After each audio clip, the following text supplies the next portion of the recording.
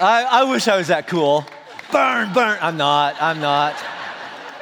I love Tony. Tony, when I was first getting to know Tony, I asked about his tats and stuff like that. And if you look down his form, it says LOC. I'm like, what's up with that? What's LOC? And he used to be in some gang stuff, like all that. But he said it used to stand for Loked Out Chicano, crazy Mexican. And I said, so what do you mean used to? He goes, now it stands for Love of Christ. And I'm like, that's awesome. And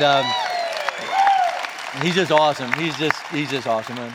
Hey, let me jump into this really quick. One of the things that's really popular over the years, at least in the publishing world, is sometimes an author will write not just one book, but like a series of books. And then somebody will take that series of books and sometimes turn that into a TV series or maybe a series of movies, right? You'll have a movie based on a book, and then you'll have a sequel based on another book, and then they'll go back and they'll do a prequel to that book and things like that. But all these books have something in common, a theme that kind of runs all the way through them. And a lot of times they'll have like one main character or 2, 3 main characters that are in all the movies and all the books. And over the years, maybe you've seen some of these movies or read these series. Like C.S. Lewis did that with like the Chronicles of Narnia. Maybe you saw some of those books or movies. Like Star Wars, that's probably the most famous. That came out of a book series. Or like probably the latest one is the Bourne movies. Came out of a book series, which was awesome. And then there's the famous ones over the last decade, like Harry Potter and Lord of the Rings and Underworld and the Hunger Games. And right now, like Game of Thrones is really a popular thing. And they're all based on books, all right? Somebody came to me last night and said, how come you didn't mention Twilight? And I'm like, because I'm a man. And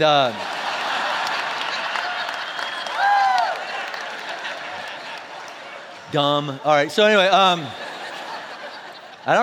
don't write me that email. I will not read that one. All right. And but all these movies, all these books, they if you watch them, they play off the one before and they lead into the next one. If you read the books or go back and read the books and pick up one that you left off, you'll find out you'll get a better picture of the whole complete story, like a better understanding of what's going on. That's kind of what we've been doing all summer in here.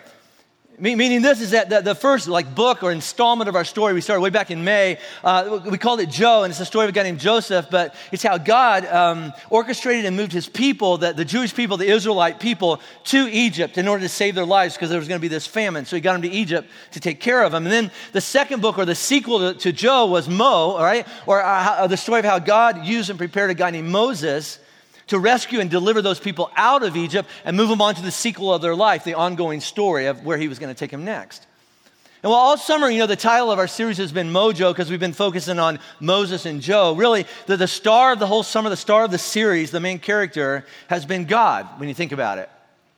He's been in all the stories, right? And where we landed last week, kind of the cliffhanger that makes you want to, be at the bookstore before it opens so that you can get the new edition or, go to the midnight showing of the latest movie. Kind of where we landed last week was this: God is the great I am. We've been kind of moving up to this. God's been saying, I'm about to show you how great I am, and then you'll understand who I really am. And all through these series and all through the Bible, you find these hints of who and what God is like. And he's been saying and doing stuff like this. We've been looking at this all summer. He says stuff like this: hey, Joseph, I am with you. Doesn't feel like it sometimes when your life really is hard, but Joseph, I am with you. And I'm going to use what people did to you. They meant evil to you. I am going to use that for something good. I'm going to save people's lives using the thing that they did to you. And I am going to keep my promise. I made a promise to my people I'd take care of them, and I'm going to keep my promise. I am. And then the sequel, we found the same thing. Hey, Moses, I am going to come down and I'm going to bring my people up and I'm going to rescue them. And Moses, I am going to use someone like you. Even though you're not really qualified, to lead anybody, I am going to use you to rescue my people. But make no mistake, I am the one that's going to do it. I'm going to use you, but I am the rescuer because I'm God. See, and he's saying to Moses, he's saying to Joseph, and we're going to see him say to Pharaoh today, but he's saying to everybody in this room, it goes like this: I'm not just the star of the story, I am the story. It's all about me. Everything is all about God. And here's why. Because I am God and there's no other God beside me. No real one, no true one that can really take care of you. It is really all about me. And we've seen this all summer. I'm God. There is no other God that's real anyway. I'm the only one, and I am good, and I am loving, and I'm going to keep my promise. And I'm going to do exactly what I said I was going to do. I'll do whatever I have to do to keep my promise of what I swore to you that I would do. And at the end of the movie, at the end of the series, everybody will know that I am God. So today we're going to kind of start like the next installment of this trilogy, which we're calling Thrones. And it's not just because, one of the main characters this month is in this section is a king named Pharaoh who sits on a throne. That's partially it, but really because like the real Game of Thrones that's being played out It's been being played out for thousands and thousands of years since the beginning of time. On both the physical flesh level, but even on the spiritual Star Wars level. And the battle of the war that we're talking about here, it's not just man against man. I mean, you fight against people all your life. It's something else is going on. It's not man against nature, or it's not man against vampire, or man against dragon, although those are really cool stories. I like those. But anyway, no, what we're going to talk about, the bigger Game of Thrones that's being fought has always been. Today in the story, we're going to see it going on. But more importantly, we're going to see that in your life every day, the same thing is going on. The same battle is being waged right now at this moment. And it's called man against God. Man against God. We fight that battle every day. And the winner of that battle, the winner of the war, gets to sit on the throne of your life. Gets to hold all the power, gets to make the rules and get ready for this, and be worshiped. Because whoever runs your life, that's who and what you worship. That's just true. And it's the oldest story in any book. Historical book, fictional book, religious book, whatever. Literally, the demon, like the root cause, the original sin, the lead domino that knocks everything else over. The common theme and plot in every story, in every conflict between man and anyone or anything else comes down to just a few simple questions. Think about every story you've ever read. It comes down to this. Who gets to be the boss? Right? Who gets to be king? Who gets to make up all the rules, right? And what we're really asking or trying to decide is this. Who gets to be God in my life? Who gets to run things? Who gets to sit on the throne and say, this is what I am going to do with myself, for myself, to other people. This is what I am going to do. Bottom line, who gets to say I am and have it be true? Who gets to claim I am, and have it be true? Anybody can say it, but who gets to say or be I am and have it be true? See, if we had time, we'd go all the way back to the very first page 1, chapter 1, verse 1 of the Bible, and it would start like this. In the beginning, God, I am, created the heavens and the earth. And if you keep reading through the Bible, the reason God created the heavens and the earth is not just to point towards himself about, this is the kind of God I am. If you read later in the Bible, in the book of Romans, it says that you can look at mountains, you can look at stars, you can look at the ocean, you can look at the birth of a child, and you can figure out a little bit about God. And you know what I'm talking about. It's like, if God's like that. So it's not just to demonstrate what he's like, but also it's a step further. If God created the heavens and the earth, and God created us in his image, then the next logical step then is this. If he's God, creation should worship him. Because he's worthy to be praised. He's worthy of glory and honor. The creation, that's like us, we should worship our creator. That's how it ought to play out, right? But just like chapter 2 of the whole thing, this is the way it actually played out. Man, the creation, looked back at God, the creator, and said, you're not the boss of me, don't tell me what to do. You ever babysat like a 4-year-old? That's pretty much it. It's like, no, you're not my mom. Whatever that is, you can't tell me what to do. I don't need you. I don't trust you. As a matter of fact, I think I can be a better you in my life than you could be in my life, so I'll sit on the throne of my life. I'll be my own God. I'll make up my own rules. I'll be my own I am. I'll decide for myself.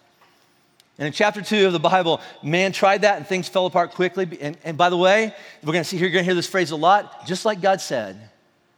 Because he always tells us up front. He always comes to us and says, listen, I'm just going to tell you the truth. If you'll allow me to lead your life, if you'll allow me to sit on the throne of your life, you can trust me because I am good and I will take care of you. And almost every time, we look back at God and say, I don't believe you. And it's been going on, again, since the beginning of time, all right? The story repeated itself in chapter 3, and then in chapter 4 of the Bible, and the next one, and the next one, and the next one. If you keep ahead, we're like in the 55th chapter of the Bible, and for decades and centuries, it's the same thing. We're going to see it in Egypt, but more importantly, we're going to find out in the next 3 or 4 weeks in here is that every day we say the same thing to God. You're not the boss of me. Don't tell me what to do. I'll run my own life. So here we go. We're going to look at the story this month of King Pharaoh as he and God wrestle over who gets to be God, right? And as we do, I think you're going to see yourself, I do anyway, in this story as it gets played out. Now, let me kind of catch you up in case you've been on vacation or you just moved here or this is your first time, whatever. Let me kind of sum up the whole summer where we've been, all right? God has made a promise to his people, the Jewish people, I'll be your God and I'll take care of you. And eventually, I will lead you to your own place, your own land, I promise. And that's why we call it the promised land. It's modern day Israel today. And here's what the takeaway from that is. God always keeps his promises. Whatever he said he'll do, he will do it. He doesn't do it the way I think he ought to do it sometimes. He doesn't do it in the time frame that I think he ought to do it sometimes. But if God said he's going to do it, God always keeps his promise. The second thing is where we pick up the story today. The Jewish people are enslaved in Egypt by a very arrogant king named Pharaoh. Right? God brought them there to save them, from a famine. Now they're enslaved by this really arrogant king named Pharaoh, who actually thinks he's God and thinks that everybody in his country should worship him like he were God. All right? The third thing is this, and this is the last month in here. God sends a guy named Moses to deliver a message to Pharaoh, and it's really simple. It's time to let him go. I want you to let my people go so they can come and I can take them to the place that I have in mind for them. But God tells Moses before Moses even goes to Egypt, hey, you're going to go tell Moses to let the people go, but I just want to tell you up front, he's going to say no. He's going to say no. Have a good trip. It's kind of like that. He's not going to do it. Then God says, but I already have a plan. I know exactly what I'm going to do. I just need you to go there, all right? And I'm going to give him like 10 warnings to soften his heart and change his mind, and he's not going to do it, but as this thing plays out, everybody at the end of the story will know, all right, that I am God. I always have been God, I'm God today, and nobody else will ever be God but me. And when that finally clicks in Pharaoh's head and in his heart, then he'll let the people go, and then I'll take them to their promised land. So we're going to pick up in Exodus chapter 7, all right? Usually we write the verses in your program there, but we didn't. I don't know why. I'm sorry. I got it to the printer later, that's why. Okay, but anyway, but it's going to be here on the screen, and it's also, there are free Bibles in the back. And we really, if you don't own a Bible, or you lost your Bible, or you want a Bible, there's free Bibles in the back. You can grab one on your way out and take it home with you. But we're going to be in Exodus chapter 7. It's like 50 pages in the Bible. Moses, all right, we pick up the story. Moses is now 80 years old, and God's finally going to use him, okay? So all you people in here going, I'm too old for God to use me. Well, you're just wrong, okay? God can use you if you're 8 or 80, all right? And so it's been, he was born and then put in the basket. And then 40 years later, he murders a guy and runs into the desert. And now 40 years later, he's 80 years old. And here we go. We're going to Egypt. And his brother Aaron, his older brother Aaron is with him. And the reason is, if you remember, Moses argued with God for like several hours going, well, I'm not worthy and I can't talk in public and this is my gift and blah, blah. Finally, God goes, just shut up, Aaron, go. All right. And so Aaron is going with Moses and he's going to be the spokesperson and Moses is going to hold up a stick. That's it, right? But anyway, at least he's going. So they've memorized the plan. They met with God. God says, say this. All right. They walk back across the desert. They ring the doorbell. Is Pharaoh home? All right. I made that up. But anyway, we're in Exodus chapter 7, verse 8. And yes, I've had a lot of 5-hour energies. I've had like 20 hours today. So, all right. So, I really have. Verse 8. All right. The Lord said to Moses and Aaron, when Pharaoh says to you, and he will, perform a miracle. So prove it. All right. Then say to Aaron, take your staff and throw it down before Pharaoh and it'll become a snake. All right, verse 10. So Moses and Aaron went to Pharaoh and did just as the Lord commanded. Aaron threw his staff down in front of Pharaoh and his officials, and it became a snake. That's cool. All right, verse 11. Pharaoh then summoned wise men and sorcerers, and the Egyptian magicians, that's hard to say, also did the same things by their secret arts. Each one threw down his staff, and it became a snake. But Aaron's staff swallowed up the other staffs. Yay, our snake's better than your snake. All right, verse 13. Yet Pharaoh's heart became hard and he would not listen to them. Here it is, just as the Lord had said. So this is like the pregame warm-up show. All right? He's just kind of, God's going, okay, here we go. It's going to be a good show. Here we go. But I've always looked at this and read this and I've always thought, why? Why? Why bother, God? Especially when, before Moses and Aaron even walked over here, right? God had already said he's not going to change his mind. So why doesn't God just save everybody a lot of trouble and a lot of time and a lot of frogs are going to die, all right? So why don't we just jump to the big thing at the end and do the big stuff you're going to have to do, God, before he changes his mind? Just do it now. And that's a great question. Thank you. It really is. And I ask myself that question all the time when I read the Bible, why didn't you just do that 2 chapters ago? But more importantly, I look at that when I look at my own life, and I look at some other people in my life I really care about and kind of look at their story or my story, and I realize, if I had just listened to God 2 chapters ago, if I just listened to God when he first, for the first time, if I, and the key word there is if I just done what I knew God wanted me to do, if I just done what I knew I should have done, if I would have done the right thing, then I know I could have avoided a lot of pain in my life and a lot of pain in some other people's life who stand near me, but I wouldn't do it. Isn't that your story? I knew what God wanted to say. The first time he said it, the answer is no. I can't even say I didn't believe you. I think I believe you. I just don't want to do it. I don't want to deal with it right now. So I didn't listen, right? The one thing I cannot do in my story is look back at my story, see all the things that got blown up in my life, and I cannot say God didn't try. Can you? Look back at my life and go, God didn't even give me a chance. He didn't even, didn't warn me at all. No, I can't blame God for most of the stuff in my life. Because God never changes. And just like in this story and just like in my life today, before God, sends a punishment or correction or discipline, something like that, he always sends truth first. He always sends a warning. He always instructs us about a better way, and then we decide if we're going to obey it or not. And then the other stuff comes later, and that's what he's doing with this king. That's what he still does. Now, again, look back at your own life and some of the things that you've blown up in your life. Can't you remember, and maybe it was a person, maybe it was reading in the Bible, maybe it was just sitting in a room like this, maybe it was just kind of an aha moment you had, but you look back and God said, I just need you to listen to me. I'm just telling you, just do this and you will save yourself and everybody else a lot of trouble. Just obey me right up front the first time I'm telling you to do that, right? Isn't that true? Because I can look back over the biggest regrets and shameful moments of my life. I look back over seasons of my life that I would describe as, I wish I hadn't done that. And I look back and go, yeah, God tried to tell me. He tried to tell me, through Robin, or he tried to tell me through my kids, or he tried to tell me through, a good friend. He tried to tell me through, a quiet moment. And I just felt like that's what he's trying to do. And I wouldn't listen. And I think that's what's going on here. That's my story. I think it's a lot of ours. Let's pick up in verse 14. Here we go. So the big show's starting. Then the Lord said to Moses, Pharaoh's heart is unyielding. He refuses to let the people go. Go to Pharaoh in the morning as he goes out to the water. Wait on the bank of the Nile to meet him and take in your hand the staff that was changed into a snake. Then say to him, the Lord, the God of the Hebrews, has sent me to say to you, let my people go so that they may worship me in the desert. But until now you've not listened. So Pharaoh, this is what the Lord says. By this you will know that I am the Lord. That's the point of this whole thing. By this and what I'm going to do, you'll know I'm the Lord. With the staff that is in my hand, I will strike the water of the Nile and it will be changed into blood. The fish in the Nile will die and the river will stink and the Egyptians will not be able to drink its water. Verse 19. The Lord said to Moses, tell Aaron, take your staff, stretch out your hand over the waters of Egypt, over the streams and canals, over the ponds and all the reservoirs, and they'll turn to blood. Blood will be everywhere in Egypt, even in the wooden buckets and stone jars. And remember, why is God doing this? Why is he not just jumping to the end? And the answer is this, because he's telling you up front, listen, this is what you need to do. If you do it, this is what will happen. If you don't do it, these are the consequences. He does that with everything in our life, right? But the second thing is this, is that God is going to do some things so that the king and everybody else that's paying attention will have some clarity and know that God is God, and he's the only God, and God is in charge. And if everybody, the king and everybody else, it has any hope of life turning out good, they need to pay attention. They need to watch and make some decisions. So verse 20, here we go. Moses and Aaron did just as the Lord had commanded. He raised his staff in the presence of Pharaoh and his officials and struck the water of the Nile, and all the water has changed into blood. The fish in the Nile died, and the river smelled so bad the Egyptians could not drink its water. Blood was everywhere in Egypt. Now, let me tell you why this is important. I don't know if you've ever been to Egypt or you've seen it on TV. I've flown over it a few times, looked out a window, I'm like, I don't want to live there. It's just a desert.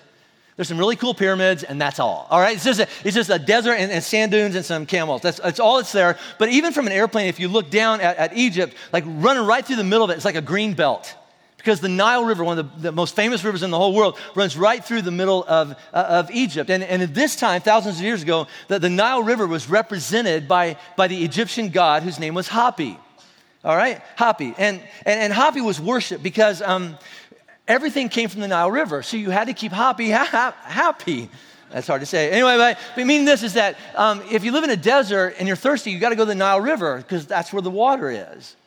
If you have any hope for your crops growing, you had to irrigate from the Nile River or else it'll all dry up. If you had any hope of eating, you got your fish out of the Nile River. So your entire agriculture, economic, food system, your life depends on the Nile River God supplying what it is to keep you alive.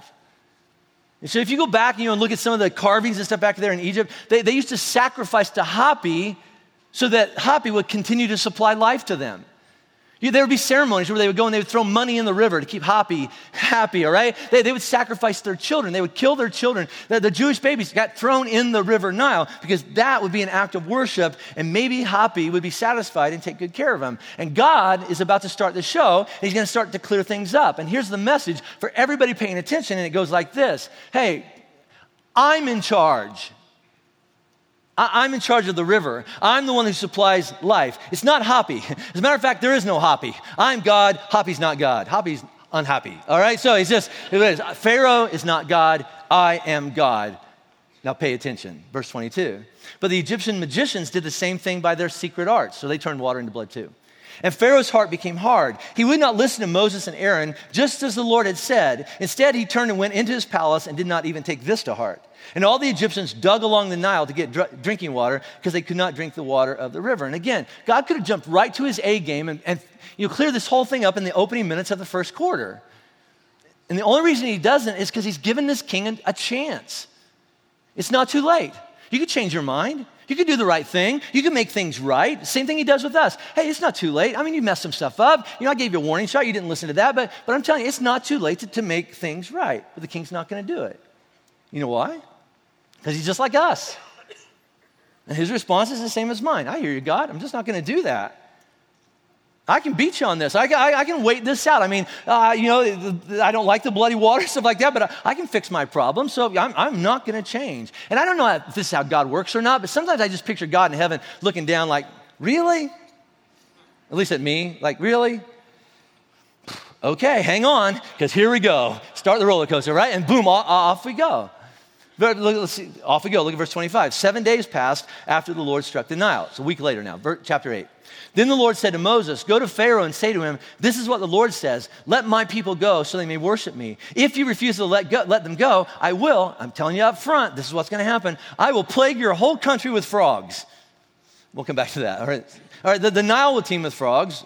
They will come up into your palace and your bedroom and onto your bed, into the houses of your officials, on your people, and even into your ovens and kneading troughs. That's where you make bread. The frogs will go up on you and your people and all your officials. We'll come back to that. Verse 5. Then the Lord said to Moses, tell Aaron, stretch out your hand with your staff over the streams and canals and ponds and make frogs come up on the land of Egypt. Now, time out. I don't mean to be disrespectful to the Lord, but this is weird. All right, I mean, it's like, didn't see that one coming, right? I mean, why frogs? I mean, if I were to say, get out your program, and I want you to, if you were going to like really show Pharaoh that there's a God and he's not Ed, and really give it to him, give me the top 10 things you would do. Would invasion of the frogs come to mind? I'll show him that I'm God.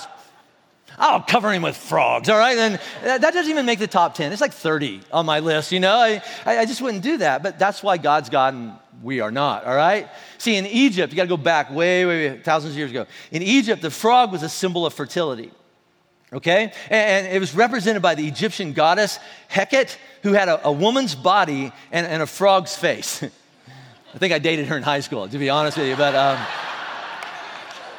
hope she's not listening online, all right? Ribbit. Yeah, that's what I want to do. But I'm not a nice person. Pray for Pastor Jim. All right. Anyway, so Hecate. Let's get more important, right? Hecate was the goddess who the Egyptians believed. She's the one who formed babies before they were born and breathed into them life. She's the one that parents who wanted to have children, they would pray and they'd offer sacrifices to Hecate. Not only that they could have babies, but that as the delivery process kind of happened, that their baby would be born safely. But also, and this is what Pharaohs really cared about, is that they believed that after Pharaoh died, and was put in the pyramids and stuff like that Hecate would be the one who would carry him to his heavenly throne in the stars to rule the universe on high. In other words, Hecate is in charge of life and death. That's why God chose the frog. See, God looks at these people and goes, whoa, time out. Life and death, that's me. That's my job, and I am not going to share it with Frog Girl over there. I'm just not, all right? And what we're going to see all month long, this is just really, really cool, is that with every plague that God sends into Egypt, the real God is unpacking the false ones. Every plague lines up with a false God, and he's going to dismantle their entire religious system and show them that, hey, it's not real, but I am. He's going to take apart and destroy and burn to the ground everything that Pharaoh is counting on to keep him in place, to keep himself in power, to keep the people in control, and to keep himself on the throne. And God's going to burn it to the ground. Verse 6, so Aaron stretched out his hands over the waters of Egypt, and the frogs came up and covered the land. But the magicians did the same thing by their secret arts. They also made frogs come up on the land of Egypt. So again, God does exactly what he says he's going to do. And once again, the response is the same as mine all the time. I look back at God and go, big deal. I can do that. So what? That's not that fantastic. I mean, watch this. We have the technology or whatever. I can do that without you, which in this case appears to be true. God can do this, but so can we. But the king has a bigger problem And you have to kind of read between the lines here to figure out what the problem is, but it goes like this. Okay, we can make a problem. We can create frogs. Does anybody know how to get rid of them? Oh, that wasn't in the book, Pharaoh. Sorry. I don't know. All right, so now there's frogs everywhere. God sent some frogs, and now we came up with some problems of our own, but now everybody's like, we got frogs everywhere. Anybody know what to do next? And the answer is no. Look at verse 8. Pharaoh summoned Moses and Aaron and said, pray to the Lord. Pray to the great I am. Pray to the Lord to take the frogs away from me and my people, and I will let your people go to offer sacrifices to the Lord. So it's like, yay, finally. We have some progress, and maybe Pharaoh's sincere. I don't know what's going on in his head. Maybe he's like, okay, I got to get rid of these frogs. Or maybe his wife just said, don't even come home unless you take care of whatever. But maybe it looks like Pharaoh's finally gone, okay, there's a God and I'm not him. And again, I don't know how this went. Maybe he said, Moses, come over here. Just come here, all right? Don't tell anybody, but you were right. You were right. Your God is real and I'm not. And he's bigger and stronger and more powerful than me, but I'll make a deal with you. Just make this frog thing go away. Just fix my problem and take all this, just take the frogs away, and I promise I'll do the right thing. If you'll just do this for me, I tell you, I'll do the right thing and I'll let people go. And Moses goes, all right, absolutely. Verse 10, Moses replied, it will be as you say, and here's why, so that you may know that there is no one like the Lord our God. The frogs will leave you and your houses, your officials and your people. They will remain only in the Nile. Verse 12, after Moses and Aaron left Pharaoh, Moses cried out to the Lord about the frogs. It means he prayed about this, that he had brought on Pharaoh. And the Lord did what Moses asked. The frogs died in the houses, in the courtyards, and in the fields. They were piled into heaps, and the land reeked of them. So the whole place smells like rotten frogs, all right? And again, God does exactly what he said he was going to do. All right, deal. Let's do that. Problem over. Frogs gone. Okay, Pharaoh, your turn. Go. God did what he said he was going to do. You do what you said you were going to do. Let's see how that goes. Verse 15. But when Pharaoh saw that there was relief, they're gone. He hardened his heart and would not listen to Moses and Aaron, just as the Lord had said. And before you roll your eyes and go, that Pharaoh's not very smart. He's just messing with the wrong God. Be careful. How many times have you made a deal with God and then backed out? Right? All the time. Right? God, if you'll just do this and fix that and change that and make her do this and make him stop doing that, I promise I will never or I will always. Right? I mean, you did it this week. I did. Right? It's like, oh, God, please make me invisible to that cop in the speed zone that's pointing that thing at me, all right? Please, God, just put a bubble around me, all right? And if you'll just get me out of this, I promise I will never speed again, right? Please, God, please, God. And then you roll through that school zone and you look in your rearview mirror and the cop's not coming. And you're like, and you do what I do. You mash on the gas and off you go, right? I'm the only one. He's like, you're just a bad person, Jim, whatever, right? I mean, God, if you will, and the list is long. If you'll help me get away with this and not get caught doing this, and I know I shouldn't have done that, but if you'll just get me out of this and take the frogs away, I promise I will never do it again. And the frogs go away, and it's a matter of time to go right back to what we were doing before, right?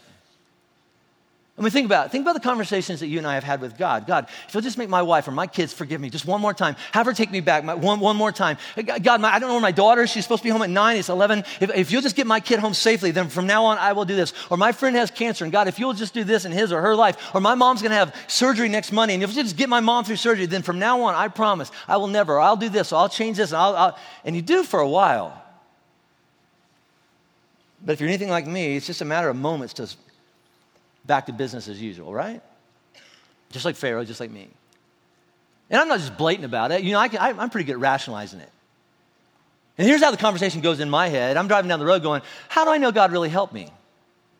Maybe the cop wouldn't have seen me anyway, right? Maybe I would have gotten away with it. Maybe I didn't even need God in this situation. And looking back, I think that, it wasn't that big of a deal. So probably I don't even really have to keep my end of the deal anymore. Because there probably wasn't even a deal. It just would have worked out on its own anyway. So God, thanks, but for nothing, but I'm going to keep on running my own life. Does that sound familiar? Because it's my life. God warned you, it happened, you prayed, God delivered or healed or fixed it, whatever, and then you reneged. It's the oldest story in the book. Look, one more example that's even more intrusive in our lives. Look at this, verse 16. Then the Lord said to Moses, tell Aaron, stretch out your staff and strike the dust of the ground. So just hit the ground with it. And throughout the land of Egypt, the dust will become gnats. All right, so they did this. And when Aaron stretched out his hand and with the staff and struck the dust of the ground, gnats came upon men and animals. All the dust throughout the land of Egypt became gnats. And when the magicians tried to produce gnats by their secret arts, they could not. And the gnats were on men and animals. Now, two things here. Right, I hate gnats. I think they're from Satan. I mean, God did this one, but the rest of them are from Satan, all right? I mean, all these plagues are going to be really gross, like bloody water. I don't really want that in my life. And I don't like frogs, really. I really don't. But at least you can see them coming. Right? It's like, there's a frog. Let's go over here. Right? That's true. But gnats, they're evil. They sneak up on you. Right? Have you ever seen somebody, especially little kids, like walking down the side like da-da-da-da-da, and they walk into a fog of gnats, a horde of satanic gnats, and they lose their minds. And you're just like, look at them. And they start, and they're going, I breathe one. There's one in my eye, Mommy. All this kind of stuff. They're eating my face, and they just lose their mind. And all they have to do is go. And the gnats stay over there, but we don't think about that. We're just like, get the gnats off. And then when you finally escape the gnat horde, all right, and you're over there like breathing hard, and somebody comes up to you and goes like, dude, what happened? Is somebody trying to kill you or a dog? What happens? Worse, gnats. And they're like, oh. I feel your pain. Gnats are really, really bad. But as much as I hate gnats, you can actually take the word gnat in the Hebrew, and it can also be translated lice. Ever had lice? Everybody's going, no. Shut up, Mom. You know, whatever that is, right? Everybody's had lice. Somebody came up to me in the lobby last night and going, is that why you shaved your head? Like, shut up, you know. Lice or not, it doesn't matter. You have an entire country scratching and itching in all the worst places, from the king down to the cows. Everybody's covered in lice and swatting at gnats. And I'm telling you, if either one of those things happen to me, I'm going to let people go. Just go and take the lice with you, right? Now, this is not about that, though, right? Remember, everything that God's doing is kind of pairing up with something bigger. And that's what's going on here. God is attacking and taking apart the Egyptian false god, and his name is Geb. In the Egyptian, religion, Geb is the god of the earth.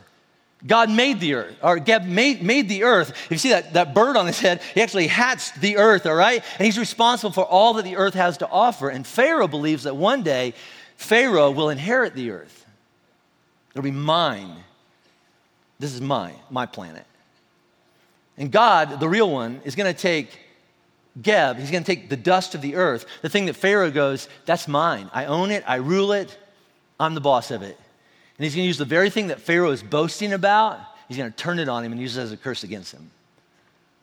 Now watch what happens. Look at verse 19, it's important. The magicians, and pay attention because we're talking about Pharaoh, but we're kind of not. The magicians said to Pharaoh, because they couldn't do this is the finger of God. But Pharaoh's heart was hard, and he would not listen, just as the Lord had said. Now think about this. Pharaoh's magicians, his closest advisors, the smartest people in the whole country, the people that are closest to him, that he looks to trust in his life. And again, I don't know exactly how it happened, but maybe they sat him down on the couch and said, oh, this is an intervention, dude. Listen, big guy, things have to change. Things have to change. And this whole thing that's going on, it's bigger than us. It's bigger than you. See, listen, Pharaoh, I know what we've kind of built this whole thing on, but there's a God, and apparently you're not him. And we're not him, and we can't compete with him, the real God. And I'm afraid, if we keep on trying, the real God is going to do something worse. So please, Pharaoh, this is your call, all right? But please pay attention and listen to Moses and do whatever it is that this real God is trying to tell you. But even then, when everybody in his life, and everybody is speaking truth into his life, when everybody else can see the problem and what he needs to do, Pharaoh goes, nope, I'm not going to do it. Now you see, we're not really talking about Pharaoh, we're talking about us, right? Because that's what I do. You do that, Pharaoh does that, somebody comes up in your life, your family, your best friends, your relatives, your kids, whatever that is, and they say, Dad, Mom, son, whatever that is, you've got to understand that this is just has to happen. This is obvious to everybody. You need to do this or not do this or change this. And they told you the truth, and your response is the same as mine. You looked back and you went, don't tell me what to do, right?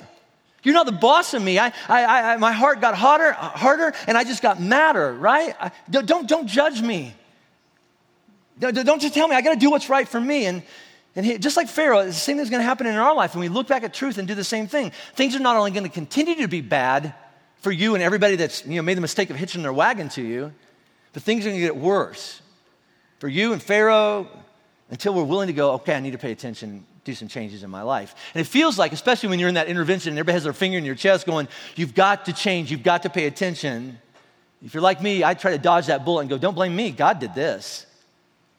God screwed things up. This is God's fault. But the truth is, be honest with yourself, God's been trying to tell you the truth for a long time, right? God's been trying to say, there's a better way. There's a way out of this. There's deliverance. There's healing. I can get you in a safe place. Here's all you have to do to have a better life. Just do this. Just take what I'm offering you. And the only reason it hasn't happened in Pharaoh's life, and the only reason it hasn't and things haven't changed in your life is not because God can't help you or God won't help you. It's not because God isn't good. It's not it. And it's not because God isn't God. You know what the problem here is? Pharaoh thinks he is. And Pharaoh and you and I, we are really bad gods. And we are really fooling ourselves if we think we can run our corner of the universe and have any hope of it working out in a better way. Isn't that true? So I'm going to stop there. We have 7 more plagues that we'll unpack over the next 3 weeks in here, but we'll pick up with plague number 4 next week. All right, but where does this leave you right now, just so far? What is this? What's God doing with this in your life? And I think the answer is you know. I don't know, but I think you know. And I think it leaves you in the exact same place that every person in history, from chapter 2 of the Bible, to Pharaoh, to Moses, to you and me sitting in this room right now, it leaves us sitting in front of God, wrestling, asking questions. This is what God says. This is what God says he is. This is what God says is true and better and right. This is what God's telling me to do in this part of my life. This is what God says will happen if I obey him. And this is what God says will happen if I don't. And the bottom line, you're sitting in here right now going, who's going to be God? Who's going to run my life? Who's in charge? Who sits on the throne, right? And if the answer to the question, who runs my life? Who sits on the throne of my life? If the answer to that question is anything other than God, the real one, the God who says, my name is I am, I never change, the God who says you can find me in the face of Jesus Christ, if the answer to the question of who runs my life is anything other than that God, then the most loving thing that the real God could ever do, if he really loves you, is take whatever it is that's running your life other than him, and in the words of Linkin Park, smash it, break it down, and burn it to the ground. If he really loves you, he would take it away from you. Right? Because if God should do whatever. He should bloody up the water of your life. He should expose and invade the grossest parts of your life, the most embarrassing parts of your life. He should bother you and irritate you until he almost drives you crazy. Because the end result is eventually, hopefully, you'll get to a place where you go, I should only let God run my life because only God can lead my life. And you can argue with him all you want. You can yell at God, don't tell me what to do, and I don't like your plan, so leave me alone. But folks, do you really want God to leave you alone? Really? Because if you said, God, butt out of my life and don't tell me what to do and stop coming after me, what if he said, okay? Do you have any hope that your life would work out better? Now, I'll give you an example of that. So a month ago, I was in Africa. I was in southern Sudan, dedicating the clinic that you guys paid for. And while I was there, I prayed with this little kid, that died. His name is Chol. And I'm going back in February, taking a medical team back with me this February. I'll tell you more about that later. But suppose we go over to that clinic. And as I'm there, we're in the clinic, helping the doctors and running around and all that kind of stuff. Suppose that a mom carries in her little boy again, all right? And he has malaria, a big fever and stuff like that. And he lays him down there on the cot, all right? Now, Kefa, our doctor that works in our clinic over there, he has 2 things in his hands. In one hand, he has like aspirin or pain pills. And in the other hand, he has an IV full of anti-malaria viral medicine, okay? If he gives the little kid an aspirin, if he gives the little kid a pain pill, the little kid's going to feel better. He's not even going to feel sick. He probably want to get up, and walk home, all right? But that'll make him feel better. But the antiviral malaria medicine will actually cure the disease. The problem is, to get that into the little boy involves a needle.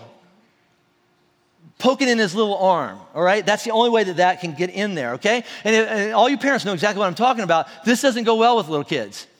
When you take it for vaccinations and stuff like that, and the little kids, because this is what my little kids did when I took them, for school vaccinations and things like that, they look back at me and they're like, what are you doing? I thought you loved me, and I thought you were going to take care of me, and I can't put how you're going to love me and allow that person to stick a needle in me, how I can make love and pain go together. But everybody knows the answer to this. What's the most loving thing that mom could ever do, or that doctor? Give him a pain pill or cure the disease? This is a no-brainer, right? And it's exactly the same way with God. We look back at God and go, I can't put loving God and pain together in my life. But the truth is, for Kefa, the doctor, or that mom, to do anything less than give that boy the thing that will cure his disease, anything less than that is mean and hateful and fatal. right? It's the same thing with God. If God really is God and he's good, and he promises to love and take care of you, even though sometimes it hurts, it would be really hateful for him to stand back and do nothing while you and I kept trying to put other stuff on the plate, on his place on the throne of our life. If he did nothing, he'd be a hateful God. So you can yell at him and you can scream at him and you can tell him he's not a very good God and he's not doing his job well, and you can actually look at him and go, leave me alone. But do you really want him to? Do you want God to stop coming after you? Do you want God to stop bothering you? Because think about it. If he did, do you have any shred of hope that life could get any better? So what is that for you? And again, I think everybody in this room knows, you know, God's talking about this one part of my life. And sometimes when I say that, I'll give you an example. I'm thinking about this message this past week. I'm driving up Highway 7 up towards the interstate, and I'm thinking about this whole thing, and I'm like, God, yeah, I just want you to drag out anything in my life that you want to deal with. And then I had a panic attack. Oh no, what if he does? Because there's some crap in my life I just don't want to deal with. You know, it's like, and it's none of your business. But I don't want to. And I know some of us in this room right now are going, I know exactly what God wants to deal with in my life, and I'm just not ready to go there today. Okay. But whatever it is that God's telling you to do, the only reason he's telling you to do it, even if it's painful, is because he knows it's the only thing that will help. And he knows it's the only thing that will heal. And the only reason he would do it is because he loves you. So what is that for you? And then the last question would be this. Why won't we pay attention to the opening warm-up show? Why won't we pay attention the first time and God gives us a warning shot across the bow and says, hey, just pay attention before everything gets crazy? And I don't know what that is for you. Maybe it's a friend that said something to you this week. Maybe it's sitting in this room right now, and God's trying to get our attention so we don't keep on making the same mistakes over and over and over and end up with the same horrible, painful, regretful outcomes. Why do I keep choosing pain pills over a cure? Aspirin over healing? Why do we have to keep letting plagues take away the most important things of our life before we humble ourselves and ask God to help us? And I don't know what's going on in your life, but here's how I'm going to close this today. I'm going to pray. We're going to stand up in just a second. I'm going to pray, and then we're going to sing one song, and then we're going to go buy good food. That's what we're going to do. And but here's what it is. Everybody stand up. Some of you, we always sing, but some of you don't need to sing. Some of you need to have a conversation with God, and nobody can have a conversation with God instead of you. You have to have your own. But maybe my words will help you go, that's what I want to say, all right? So whatever that is, talk to God about it. Even if it's your first time ever being in church in your whole life, it may go, dear God, if you are there, all right, and I'm not sure, I'm not saying you are, but if you are, and the rest of the prayer goes like that, but he'll answer, he'll let you know. He promises, and he's good.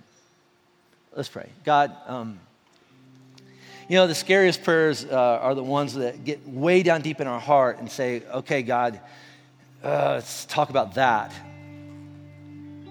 And that's scary because there's a lot of fallout from that, and a lot of other people in our life won't understand that, but God, you don't throw stones at us about that. You say, I want to work on that. I want to help that. I want to heal that. I want to deal with that.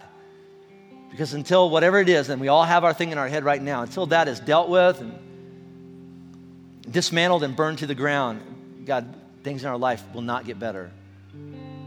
So God, maybe for the first time in a long time, some of us are having a conversation that goes like this. God, would you help me? Will you show me? And will you give me the courage and the strength to pay attention, get up out of this room and go do what I know I need to do. I can't do it on my own. I will not do it on my own. But with your help, with you as the king and the ruler and sitting on the throne of my life, I'm willing to do this. If you promise you'll go with me. And you'll use someone like me, even though I can tell you how unqualified I am, if you use someone like me to do something good, if you promise to take care of me, then I'll go. I trust you. Help me trust you more. That's my prayer in Jesus' name. Amen.